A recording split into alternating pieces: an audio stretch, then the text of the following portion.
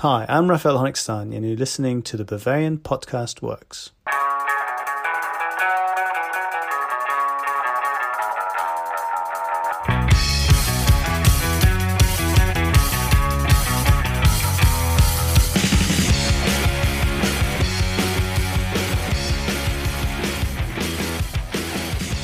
Hallo und willkommen to our latest and greatest episode of Bavarian Podcast Works.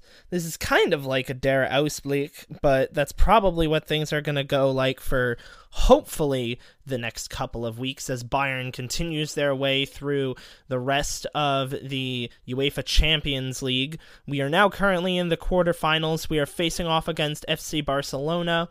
Our second half will be talking mostly about them with somebody from our sister blog, Barca Blaugranes, but for now, we have a round of 16 second leg win against Chelsea to break down, and to do that with me, I'm joined by Tom Adams.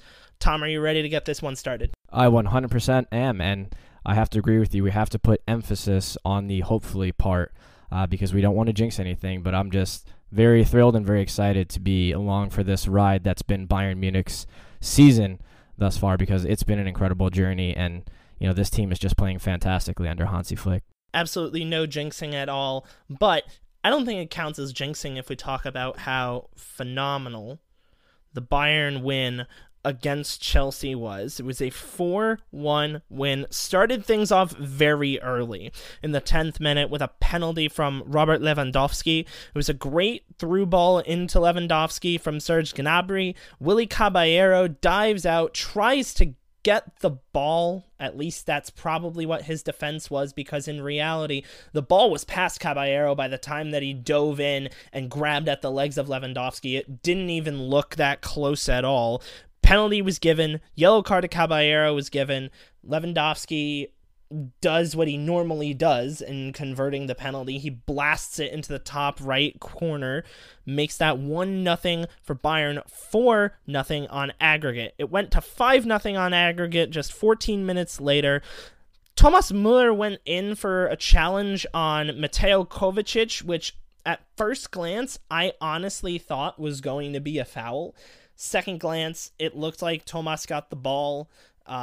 Kovacic just did a poor job distributing it, but I'll also put some blame on Reece James there. You can't be throwing it into a player that's got a lot of pressure facing him. Anyways, the ball got clattered forward. Lewandowski was able to get it. He waited, laid it off to Ivan Perisic, who slotted it under Caballero to make it 5-0 on aggregate, 2-0 for this game. Just 4 minutes later, Callum Hudson-Odoi rocketed a shot past Manuel Neuer. However, he received a pass from an offside Tammy Abraham. That goal after VAR was called off. But Abraham did get some revenge in the 44th minute. Emerson played a beautiful low ball in. Neuer couldn't exactly get a good hold on it. He couldn't deflect it away either, so it kind of just bobbled out in front of Tammy Abraham, who really just only needed to put a foot to it to put it into Bayern's net. And so that's where it would stand at halftime, 5-1 on aggregate. Bit of a cloddig, boring second half to start out, but 76th minute, Corentin Tolisso scored in one of his comebacks. Lewandowski was out wide for some reason, whipped in a beautiful cross to Coco, beautiful finish in the net, 6-1 on aggregate. And I should also mention, before that goal happened, Niklas Süle came back on his first appearance in a long time for this Bayern team. It's good to see him out there healthy. It's good to see him out there playing. 84th minute, Alvaro Odriozola finally does something good for this Bayern team. He gets his first points for the team. If we're going by hockey terms, assists count to points. So Odriozola makes this phenomenal run. He's like 10-15 yards behind the pass that's played to him, and he runs it down beautifully. He's able to whip it in. Lewandowski gets a header on it, scores. 7-1 on aggregate. 4-1 is the final score. one of the things that I noticed, one of the things I tweeted out afterwards, combining these two legs and the two legs in the group stage that Bayern played against Tottenham, Bayern has an aggregate of London clubs that they've played so far. They have an aggregate score of 17-4.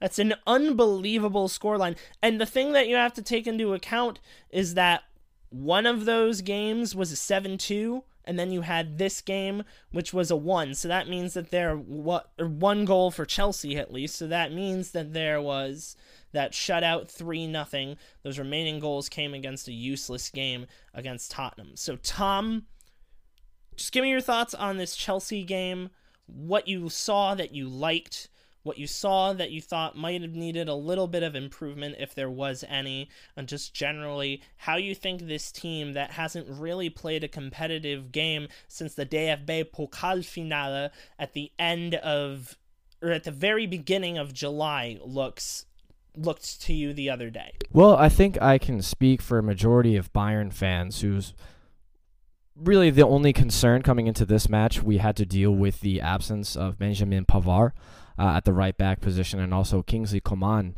in midfield. So granted, we already had that large 3-0 cushion from that infamous first leg at Stamford Bridge where we absolutely bossed Chelsea off the park. I think we really just wanted to see how Bayern was going to adapt to having to push Kimmich back into that right back spot, bring Thiago back into the midfield alongside Leon Goretzka, because we all know so much of the success in the latter parts of the season was that double pivot of Leon Goretzka and Joshua Kimmich in the midfield. The understanding between the two positionally and communication, knowing exactly where one another is going to be at all times, what spaces to drop into, who can go forward when, who wants to stay back when. The understanding has been fantastic. And even in the beginning parts of the season, we had seen the triple pivot often of Goretzka, Thiago, and Kimmich. And I think in large parts they did a very good job of, keeping the positional fluidity. I was a little unsure of what I made of Thiago's performance. It's kind of a bizarre circumstance for him. He's not a player who's been getting a lot of minutes as of late. He's been heavily linked with a move away from Bayern.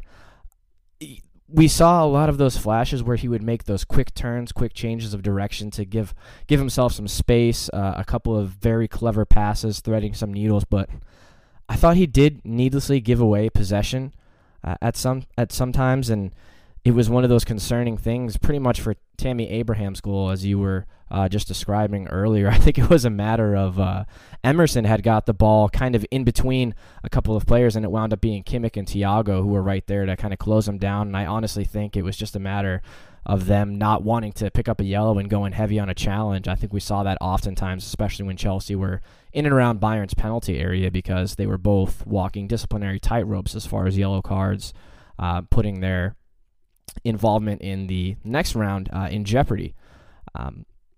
Neuer as well, tough to get a beat on his performance. There was a couple of errors I thought he made, not that he was tested very often, but looking away from the cons and the collective pros of this performance, it was complete dominance from Bayern. I pointed out that I think both Emerson and Reece James could not deal with the pace of both Kimmich and Davies coming forward. It seems that every time Davies made a run forward and Perisic and Gnabry were interchanging flanks, that there was just so much space for Davies to exploit. Goretzka did a phenomenal job of dropping into those vacated spaces that were left in behind when any of our fullbacks would go forward, and I just thought it was fantastic understanding. You can tell that Flick, the Bayern training staff, have been hammering this home all season. Everyone knows where everyone needs to be, where everyone is going to be. I was even listening to Stylecast on the way home from work today, and something I didn't pick up on, I was watching a feed from Galavision, so I couldn't understand the commentators other than when they said goal 5 times. And the picture was very grainy, so it was kind of hard to keep up with. But one of the things that Honigstein and his co-host were talking about is the amount of verbal communication that they heard between the Bayern team. And 2 of the specifics they picked out, Thomas Müller shouting out tactical instructions, telling his teammates where they should be at all times, even when they had a 2-goal cushion. He didn't want that intensity to drop. David Alaba, the quote-unquote defensive chief, as coined by Hansi Flick, was constantly telling Davies and Kimmich where to be if they would get slightly out of position. And they also said they were talking to Hermann Gerland, Flick, Holger Broich, the club's Professor Holger Broich, the club's fitness coach, and just hearing how excited they are to work with these players and the mood of the squad showing up to training every day, how excited they are to be playing with one another, how much fun they're having, and I think it's just translating onto the pitch, and we see it, and it's paid dividend. Odds-on favorites to win the Champions League right now. I know you said there's no jinxes, but I mean, we are playing phenomenal football at the moment, and I'm not afraid of any opponent coming up against us, and I think we can really take it to Barcelona and have them batten down the hatches. We're going to go ahead and we're going to take a break. When we come back, we will be talking with Josh Sutter of Barca Blaugranes about their team, their end to their season, and what we should expect later on from them. Stay with us. Welcome back, and now we are joined by Josh Sutter of Barca Blaugranes and their podcasting division. We're going to be talking about the matchup ahead. Josh, first of all, how are you doing today? I'm doing great, man. How are you? I'm doing okay. I'm doing pretty well for myself as well. So we're here to talk mostly about Barcelona, about their season, how they have been doing, some of the players that we might expect to see in this game coming up. So start off by telling me how the season went. You came in to defend a La Liga title. It didn't necessarily go the way that you wanted. At least you got farther in the Champions League than Real Madrid, though. Yeah. Tell me how that season went for you guys. Yeah, so I mean, this season has felt, I think, like a lot of people, has felt like a couple of seasons stacked on top of each other. I guess 12 months ago, when the preseason was starting, I was able to see Barcelona play Napoli in Miami, Florida, and I went to the game and was able to cover it and everything. And like, even in like the post-match stuff, it was just like a confident Ernesto Valverde. Like, there were random questions about like, hey, are you guys getting Neymar? But it was a lot of confidence. It was excitement. Griezmann was there. It was his first or second match in a Barcelona uniform since joining the club, and the air was just. It was great because we were in Miami, right? But everyone was confident. Everyone felt great. And then I think you fast forward 12 months to today, and the amount of stuff that has happened from Barcelona perspective, like obviously you had the managerial change from Valverde to Quique Setien. Lionel Messi's satisfaction with the club has been on a decline, I think, for a while, but it has shown its face more prevalently in this season than it ever has before. He's been more outspoken. There was a lot of stuff earlier, like in March or January through March, when a lot of the stuff came out that the president was like reportedly paying social media companies to slander like the club and some of the players, and that came out later. It was proven not to be true. Messi's dissatisfaction with the board. And then you had stuff like, Ousmane Dembele's repeated injuries have sucked. And then Antoine Griezmann, his form has been up and down. There's been moments where you're like, yes, this is why we paid all this money. And then there's other moments where it's like, this is why people didn't want to pay all this money. And so it's been a very inconsistent Barcelona season. They still finished second in La Liga, which is great. They're still here in the Champions League, ready to have a chance against Bayern Munich, which is great. But in terms of, I guess, the Barcelona narrative this season has been an absolute just like cluster and disappointing for a lot of different reasons. But here we are with a chance in the Champions League, so I guess we're good. I never heard that story about having the club and the players get slandered on social media. I don't necessarily think that Bartomeu is the best president in the world, but I can't imagine any president that would go out there and purposely want to have his club and his own players be slandered. Yeah, there was like a hot minute where and I guess like even I'm not like a conspiracy theorist or anything, but even I'm just kind of like, yeah, I still kind of think he did it. But yeah, it was a bit of a mess. There was like a board member who who was quoted as saying someone at the club had like their hand in the purse and it was implied that it was the president. There was a lot of drama that was unnecessary and frankly preventable. That's both upper managements and the players kind of got involved with, where it was just like very un-Barcelona like, and it kind of set the tone for the second half of the season. And then obviously everything with COVID happened. You got a little bit of a reset, and just as like Quique Setien was like starting to get comfortable, there was obviously the break, and now it's like there were rumors, still are rumors, that he is on his way out, that Messi's unhappy with him, and there just hasn't really been a chance for him to put his system in place. And so there's always like that constant looming Xavi presence over his shoulder, and so things are just kind of a mess. The win against Napoli obviously helped, but in classic Barcelona fashion, all it takes is one match for things to spiral out of control again. So let's talk about Quique Setien. He came in January after Valverde got fired. Has the transition between those two managers been tougher than it has been in the past? Have there been completely different styles of play from the two managers that sets the team apart from each other? Or something completely different to that? So, I mean, Quique is obviously trying to do like the Johan Cruyff thing with the open, flowing Barcelona style of play, and I think Valverde was a lot more conservative. In terms of the transition, I don't think there really has been like a great transition because it was mid-season.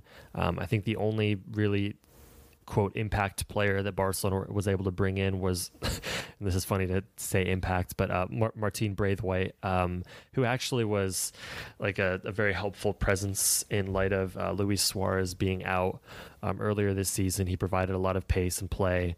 But I think in terms of any sort of transition, that transition hasn't had a chance to take place yet. And I think even with this awkward transfer window, that's not really happening because of Barcelona's budgetary restrictions. It's not going to happen.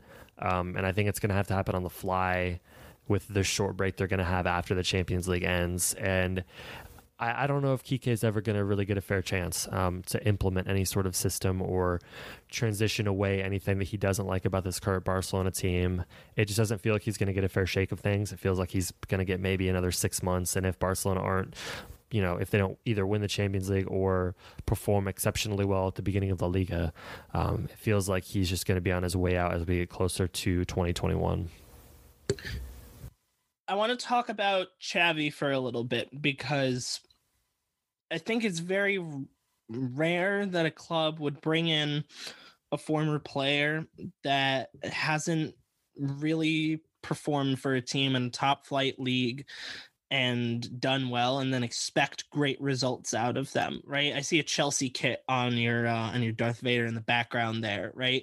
I think it was incredibly special what Lampard was able to do with Chelsea this season, and I also think it was extremely lucky that after one season with Derby County, he was able to bring a top four result to a team that had a transfer ban and that he didn't necessarily have a lot of experience dealing with, not necessarily in terms of the board, but in terms of like the talent of the players on the field. It's vastly different between Chelsea and Derby County, right? You see it at Juventus now where they fired Maurizio Sarri and now they're bringing in Andrea Pirlo.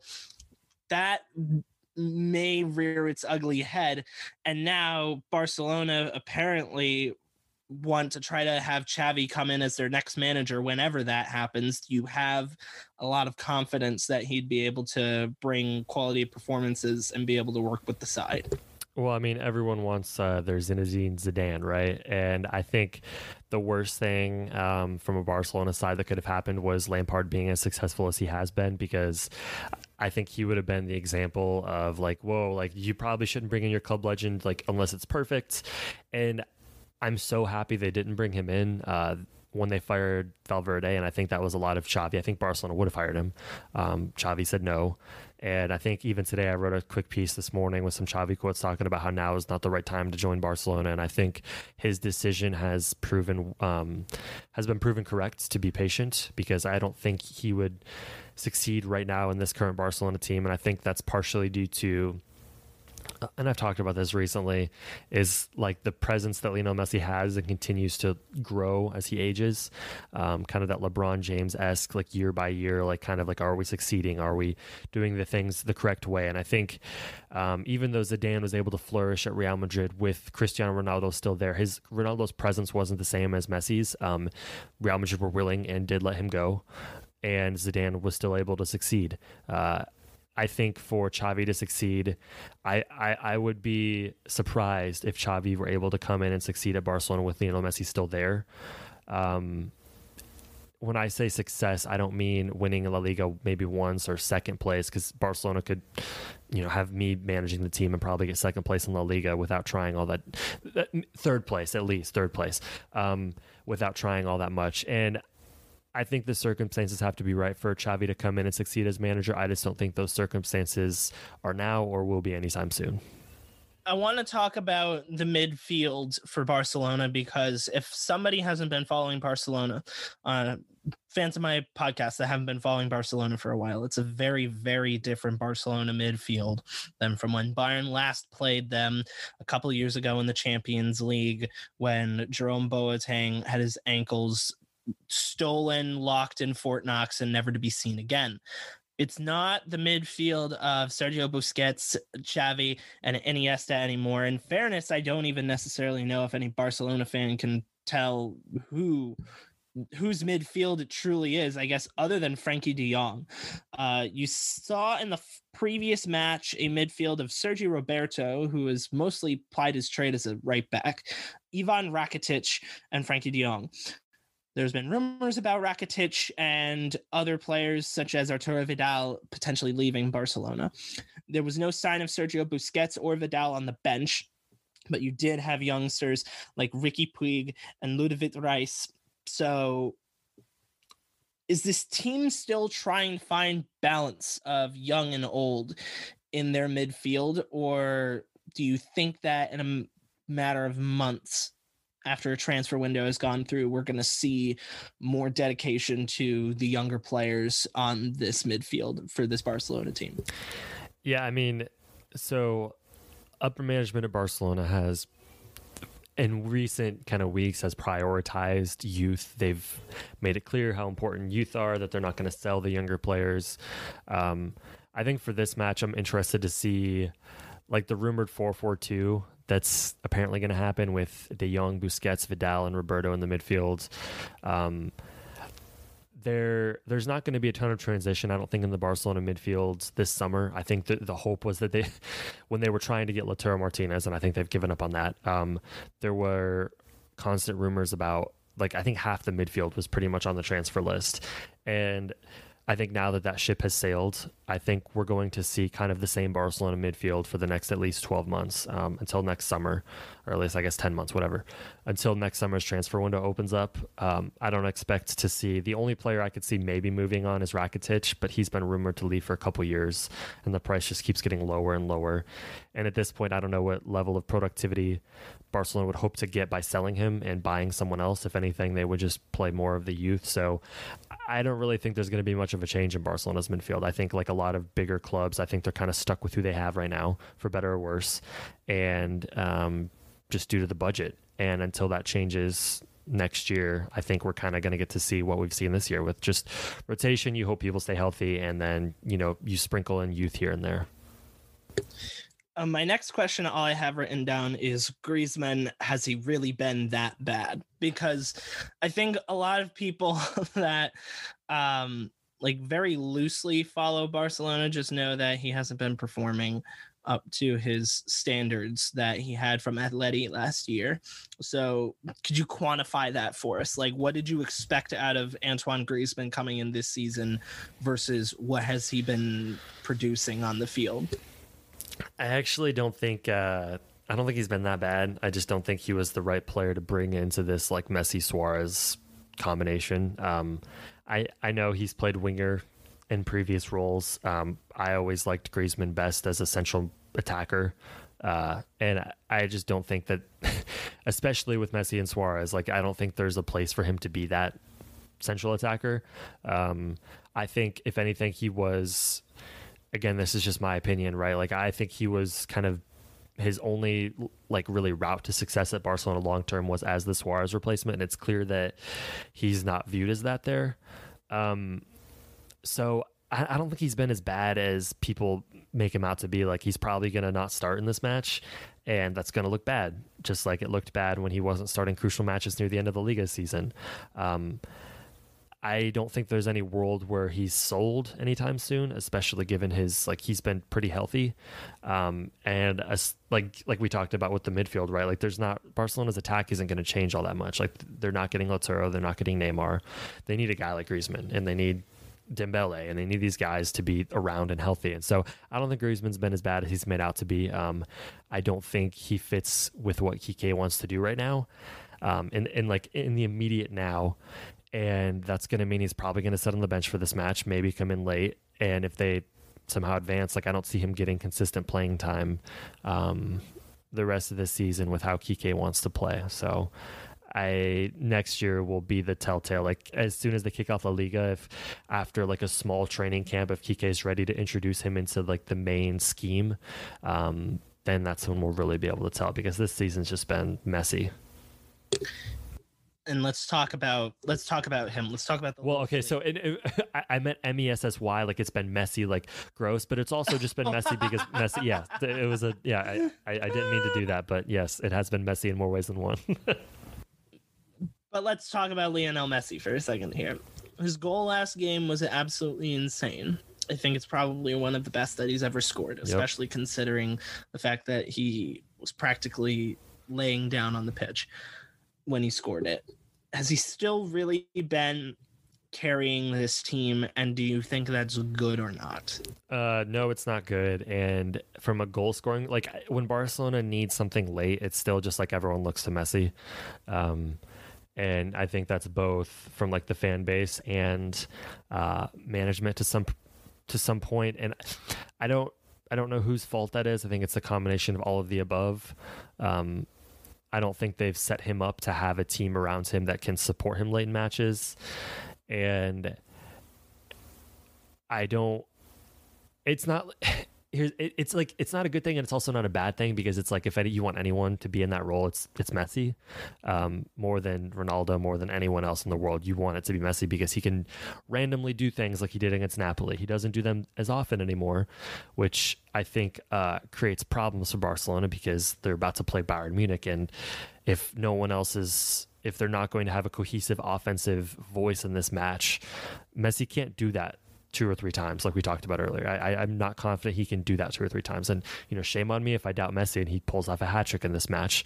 I'm fairly confident that's not going to happen. So I think it's fostered itself into something where it's a bad thing. It just doesn't show its head that often, because Barcelona are still more talented than most teams they play.